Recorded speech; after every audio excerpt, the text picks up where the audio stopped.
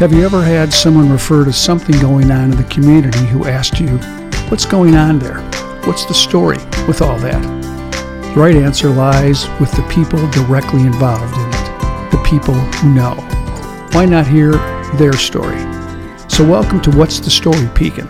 I'm Gary Gillis, your host, and I hope you enjoy this Pekin podcast. Well, my guest today is Sean Powers, who is the Superintendent of Recreation at the Pekin Park District. Sean, welcome. All right.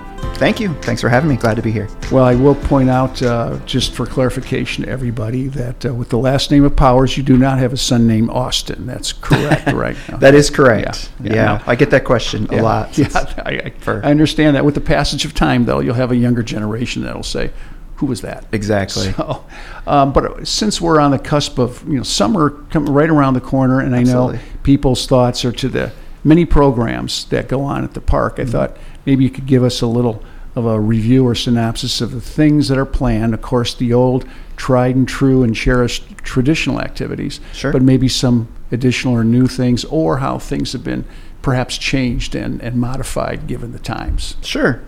We'll start with the traditional. Of course, youth sports. We're in spring. That's when all those get started. So we have our youth soccer program getting ready to start the week of April 11th. And that's kids ages from 3 to 12. And it's a recreational soccer program. People would call it a house league. So there's no travel involved. They play out at the sports complex. And this year, we're adding referees. Previously, it was we kind of went all in with the recreational youth soccer. Everybody plays. There's nobody's on the bench or anything like that. And the coaches actually did the officiating for soccer games. They did a very good job. We never had any problems with coaches being unfair or anything like that. But the program is starting to grow. The recreational skill level is starting to go up a little bit. And so we thought this was a good year to introduce referees. And they're not necessarily patched referees or anything like that, just high school kids wanting to get their start in officiating. And really the other motivation for bringing in the officials is sport-wide, nationwide, there's a huge shortage of referees. So I thought this was a great opportunity for us to introduce an opportunity for referees to kind of join the game, get the feel like whether these kids want to do it. And then if they do, then they can go and get their patch and then go on and referee at higher levels, such as Pekin Pride has a great soccer program, and they're always looking for referees. They have a big tournament at the sports complex Memorial Day weekend, and they're always looking for referees. So I thought it was kind of a twofold opportunity to grow our program, but then kind of address that national shortage of referees in all sports. And then, of course, T-ball starts the first week of June, and we're doing registrations for that. Registration goes through mid-May, and that's your traditional T-ball from ages 3 to 6. Sure. And we kind of use the same youth sport model with that, volunteer coaches and teams.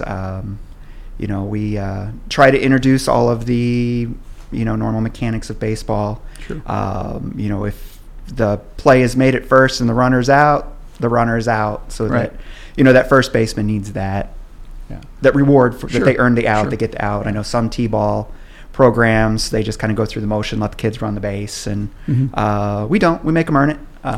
But we're trying to teach them everything as they go so they can move on to, Union Mission is a great baseball program partner of ours. So once they graduate at T-ball, we kind of send them either to Union Mission, or the Boys and Girls Club also has a great house league program. Sure. And then we've got PCSA on the softball side that once they graduate at T-ball, the girls can go play softball that way. So it's a great, gateway to the sport. Well, my grandson's just signed up, or my daughter signed him up for T-ball at the park. So you'll see my smiling face there often. And I've been told that I will be there, which I really look forward to and excited about.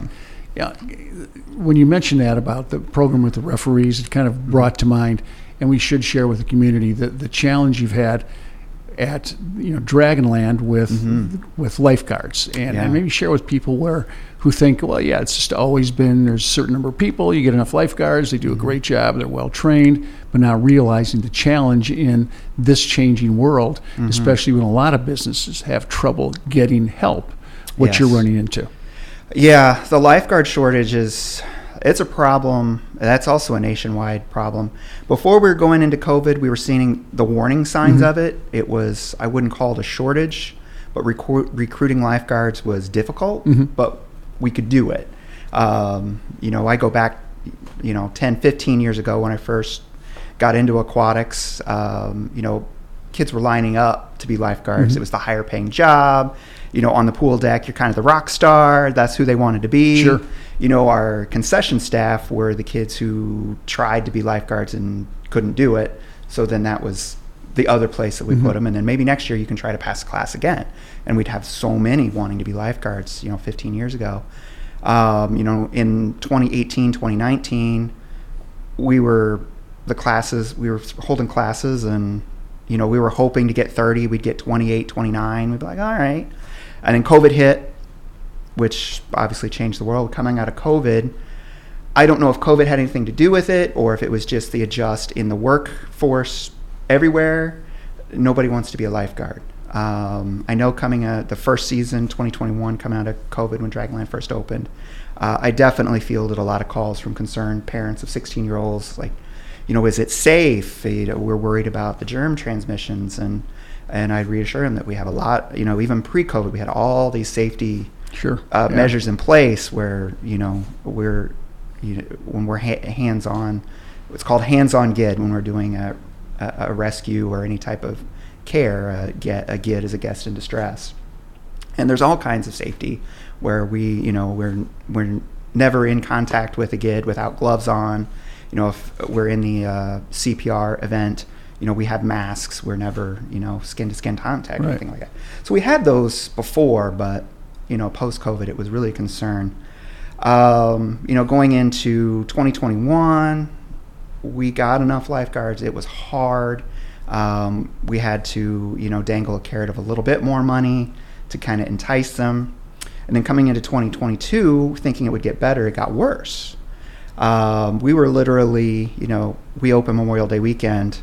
We hired our last lifeguards 2 days before Dragonland opened, and had we not hired those, I was prepared to come to the board and say, you know what, we only have enough lifeguards to maybe be open 3-4 days a week so that they can get their rest and we can get everything in. So it was really, that was a stressful May last year because I was really concerned, and I did not want to go to the board and say, especially last minute, that Dragonland's not going to be here, and that it was sleepless nights for me because I didn't want that. But we weren't the only ones. I mean, nationwide or statewide, we'll just stay in the state. I mean, there were a lot of water parks in the state of Illinois that did not open last year, and there are still some water parks that still have not been able to reopen post-COVID because there's just not lifeguards. Well, I know that was compounded. It fell in the category of what else. Was when you report to the board that you're waiting for that just-in-time delivery of chemicals for the pool, and then it would be delayed. And it was if it doesn't get here on this day by this hour, we are going to have to delay or not open the next day. It'd be a perfect day for swimming, and the public wouldn't understand, but you still had to have that. I know that was a problem, and so I'd like to acknowledge all that you do and your staff does to make sure we can run this. People go there and they enjoy it and think it's a swimming pool and lock the gate and let's have fun. But there's a lot more involved with that. And I know as well the lifeguard staff, we're part of an organization or actually a program where our lifeguards are observed in a kind of a spy net way by outsiders that watch the job they're doing and then rate us and give us that rating. And we've always come out with flying colors. It's one of those things where, hey, while you're doing your job, there's going to be somebody somewhere observing what you do. And they'll be checking off a list to be sure you do it. You just won't know that you're being graded. It could happen at any time. And our folks have done an exceptionally good job with that. Yeah, we usually always have exceptional audits. That's really something that I push hard because I really want to make sure We can do okay on our audits and still keep our licenses, but I really like to make sure that we're getting exceeds on those because there's no reason we shouldn't. Always do. It's not hard. You just have to pay attention and do your job, and you can do it. Good lesson for kids. Very much so. Well, I know right now from a legislative standpoint, being on the Illinois Association of Park Districts Board of Trustees, there's one piece of legislation that we are, as we speak, currently fighting. It's a proposal. It's in the committee phase to have a minimum wage for lifeguards in the state of $22.50, I believe, an hour. And there are a lot of downstate districts that have called it the Close the Pool Act or something, an automatic pool closing act, because they do the math. They just can't afford that.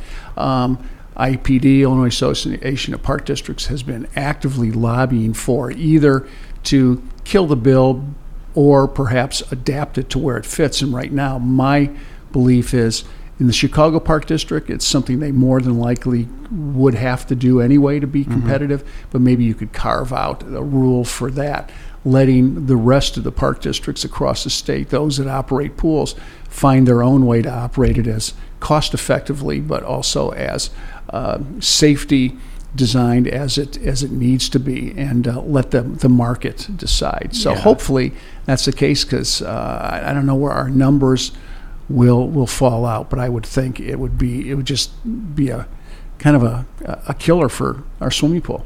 Oh, absolutely. Yeah, I've read about that. I've been following that one. Dragonland, I'm happy at the end of the year.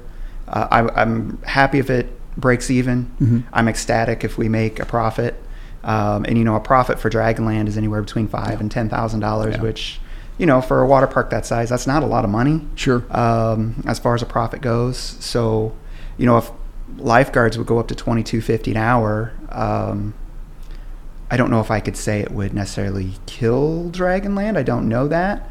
But we wouldn't be able to afford to operate at the low admission costs that we have. Right, exactly. We would have to have admission to match. So, it'd cost you $15, $16 to get into Dragonland. Yeah. And then that would decide whether Dragonland would die or not, if people would be willing to pay that to go there. Yeah. I don't think they would. So then that would put Dragonland in some peril. And in summertime, costs across the board with a lot of things go up. They're talking about higher oil prices and therefore higher gas prices this summer. And, to spend all the money to fill your tank, let alone that much to then go to the water park, I think for some people would be prohibitive and really patently unfair. So I think they'll work out something with it. But you've got people who are well-intentioned, just feel, we want to have the best as lifeguards. We'll have to pay them.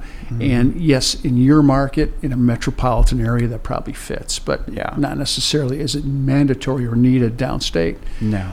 Other programs, I know you've got camps, have always been historically popular. Share a little bit about that. Yeah, we have our day camps. We have our summer adventures is what we call them. And they're run out of the Veterans Memorial Arena.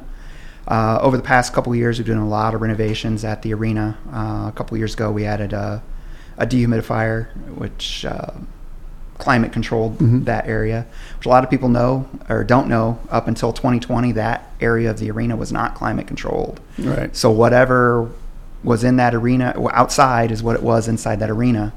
But now with that project, we've insulated the arena. It's climate controlled. We can get it. In the hottest day of 4th of July, it can be 72 degrees in there. Wow. It's beautiful. Yeah. So we're starting to use the floor more a lot in the off season in our day camp. We've really begun utilizing that space, and our day camp has just grown. A few years ago, it averaged about 70 kids. Last year, we averaged about 95, 100 kids per week, and I look for that to continue this year.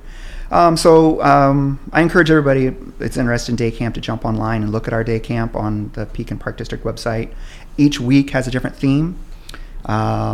They do, like one of the favorites during the 4th of July week is America Week. One of the lunches is a good old American barbecue. So they sit out back and grill burgers and stuff and have a nice stuff.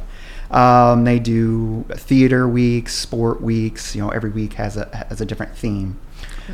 So if, and a lot of parents, like to take the summer and have their kids go to, this camp at this agency, they're doing a tennis camp, or they'd be doing a baseball camp, and then they can incorporate ours if there's a theme they like as well, rather than just this is summer camp for 3 months, just come. Sure. So they can pick and choose weeks and that sort of stuff. And we'll begin the Tuesday after Memorial Day, and we run until mid-August when school starts back up. Gotcha. Well, a lot of people who grew up in Pekin grew up in the park. Mm-hmm. And so programs and athletic activities mean a lot to them, and appreciate everything that you do and the staff does. And I know you've kind of added on kind of the adult end now, mm-hmm. Something that you plan to do. I know start, if I recall, June 16th, and a little bit of Correct. kind of a social gathering. And there'll be more, I know, information come out with that. Why don't you share a little bit with listeners of what's planned? Yeah, absolutely. Well, this summer we're introducing the pavilion porch parties. The area around the pavilion and the lagoon, it's such an iconic space in Pekin, and it's a beautiful scenic space. So I've kind of always wanted to bring something to that space where you can just come, socialize, hang out, enjoy an evening mm-hmm. In the park. And so out of those thoughts, pavilion porch parties were born. That was just kind of a name we were using as a planning name, and it stuck. So what it is we are going to, we've got 3 dates, June 16th, July 14th, and August 25th. And we're going to have a band in the grassy area next to the pavilion, and we're going to set up an area. We'll have a food truck or two, and then inside the pavilion we'll have a bar set up with beer and wine, as well as other refreshments. If you prefer your Dr. Peppers, we'll have those in there as well. Mm-hmm. And then we're going to kind of fence off like a beer garden area, so they were extending the porch out into the grass. So that's where the pavilion porch party. So you can sit on the porch. And the music at the pergola area. And the music is in the pergola area. Plus some food carts out in the parking area right there. Yeah. It'll be right there in front of the pavilion within that. It is a family event. Mm-hmm. To enter the porch area, it is all ages. To drink, of course, you have to be 21. And we'll be selling wristbands for $2 for the opportunity to purchase the alcohol. Sure. And if you just want to go and watch a band and enjoy Dr. Pepper, then it's a free event for all. Yeah. We wanted to make sure that it was family friendly, just because you wanted to. The idea was you can come over after work, grab mm-hmm. the family, come to the park, enjoy the music, grab some food at the food truck. If mom and dad want to go grab a beer inside and bring it out and enjoy the band, they can. The kids can enjoy lemonade and Dr. Pepper and a hot dog from the food truck, and just enjoy the evening and the weather in the summer. And we're keeping those people, you can't just grab your favorite alcoholic beverage and roam around the park. Correct. It's an enclosed area that we'll have. Correct. It's going to be, if I recall, 4 to 7 p.m. So mm-hmm. it's not going to be someone out drinking and things getting wild at the park at midnight or whatever. Correct. It's just going to be, for some people, I think it's going to be almost, a pre-dinner event that perhaps they'll come out and afterwards go somewhere in town and patronize a local restaurant or whatever. So it's just, I know the response to the board at that meeting was, and I've talked to some other people, it's great that we'll have something in Pekin to enjoy at a beautiful location on Friday nights. So I wish you well on that. I think it's awesome. It's a neat thing to do. And I know it was, for anybody who wonders, is this going to work? You really, number one, not only looked at and witnessed success of other communities that did something like this, yes. some of our neighboring communities, but you attended those as well mm-hmm. to look for, hey, what do we want to replicate, and how will we change things to put a little Pekin touch on it? And because I know there's a number around here. Peoria has one. Yep. Peoria does them. Over in Champaign, they do a version. Decatur does it. Rockford Park District. Mm-hmm. They all kind of do right. various versions of this right. similar model. I talk to a lot of the directors and the other recreation superintendents who work with it, and I say, hey, what problems have you had? And none. Sure. They've just it's short enough. It's long enough to be fun, but it's short enough that it's not turning into I know people, hear beer and they think of college keggers. Yeah. It's not that. Yeah. It's just, it's long enough, listen to a few songs and have a beer or two. Sure. And then, everybody's out of the park before dark and home safe. Sure. And get to tell stories about the fun evening they had. And this was all kind of filtered through a meeting with the executive director of the park and, our park police chief. So Correct. Everybody signed on. There wasn't someone, saying, I have doubts with this or in protest. Everyone is on the same page. They Yes. embrace it. They know what their responsibilities are. They're being given the resources to handle it in a way that needs to be done because it has to be done right, Correct, the second or third one or future ones will always be in doubt or in question. And I know we've got the right people in place to do that. So I'm looking Awesome. forward Thank to you. that. I think the community will really enjoy that. So anything else you want to share? Well, we're always doing all kinds of great things in recreation. Since I've started with Pekin Park District in 2017, and it's kind of been an ongoing, I've been in renovation mode, I think, ever since then. Mm-hmm. And we just continue doing that. I know a lot of, Pekin is just passionate about this park, which is amazing. Mm-hmm. When I came to this community and just, I worked at another park district that, we did our business and, we were a great park district. But they come here and just see the passion and I would say the focus that the residents of Pekin have on us. Sure. It's pretty intense and pretty amazing.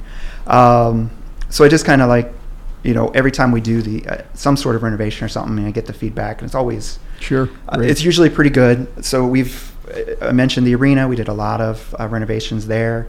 We've got a last couple left this summer. We're painting the ceiling at the arena, hopefully in May. That's the plan. Because if those of you that use the arena know that the paint has started to flake off, so we're going to paint that a nice super bright white and make that look nice and new again. And then we just arranged funding and got it all set up. We're getting new LED lights in the arena also in May, which is much needed. The arena, it's the old fluorescent lights. It used to be one of the brightest arenas around, and as the lights have aged, I think it's the original lights from 1964 that have been. I think they've been maybe retrofit a couple times, but I think it's the original fixtures. They're starting to show their age and short out, so that's going to be a welcome addition. The Dragon Slide last year when it left Dragonland definitely caught everybody's attention. And maybe a little anger, I don't know. And last year I said, it's coming back. It's a two-phase project. Sure. Yep. So last year we had to remove the Dragon Slide. The inside was, all just steel and rebar, and there wasn't much left at the end of the previous season in 21. It had just corroded beyond belief, and I think by the end of 21, when we did the end of season inspection, we're looking up at it, I was like, man, there's not much holding this up. I don't think we can do it again. But then also in 2021, the chunks of the pool basin were starting to come up for whatever reason. So in 2022, we removed the Dragon Slide, and then phase one of that renovation was to redo the pool basin, which we did that last year. And that was complete. We just didn't have time to also put in the Dragon Slide and still open in time. So phase two this year is the Dragon Slide is coming back. It is due for delivery here in the next couple weeks. It is a different dragon, but it should still be similar. So mid-April and more than likely in time for opening. I have everything in line. If everything works like they promised me, it will be in time for Memorial Day opening. We'll have the Dragon Slide back. Good.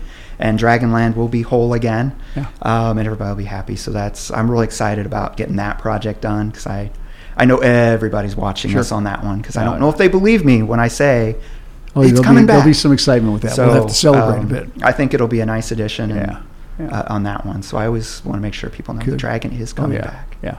Well, there's a lot to managing a park district like this. It just doesn't happen. And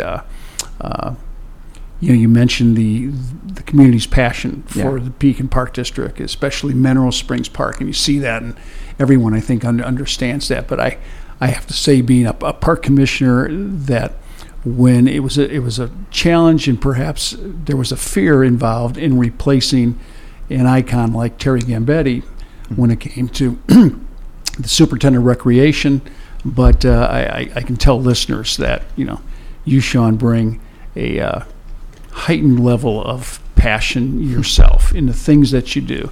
And I've always welcomed and really encouraged when you've brought new ideas and you've thought outside the box with that, with, of course, a newfound and determined appreciation and respect for that sense of tradition, so that people who, like myself and others, will be bringing my grandson to things that my wife's family, because I'm not a Pekin native, enjoyed themselves and enjoyed for generations. And I think that continuity of that sense of tradition, plus having people like you that have an understanding and need to be progressive and stay current with changes in recreation, is a really good thing, and the community's a beneficiary because of it.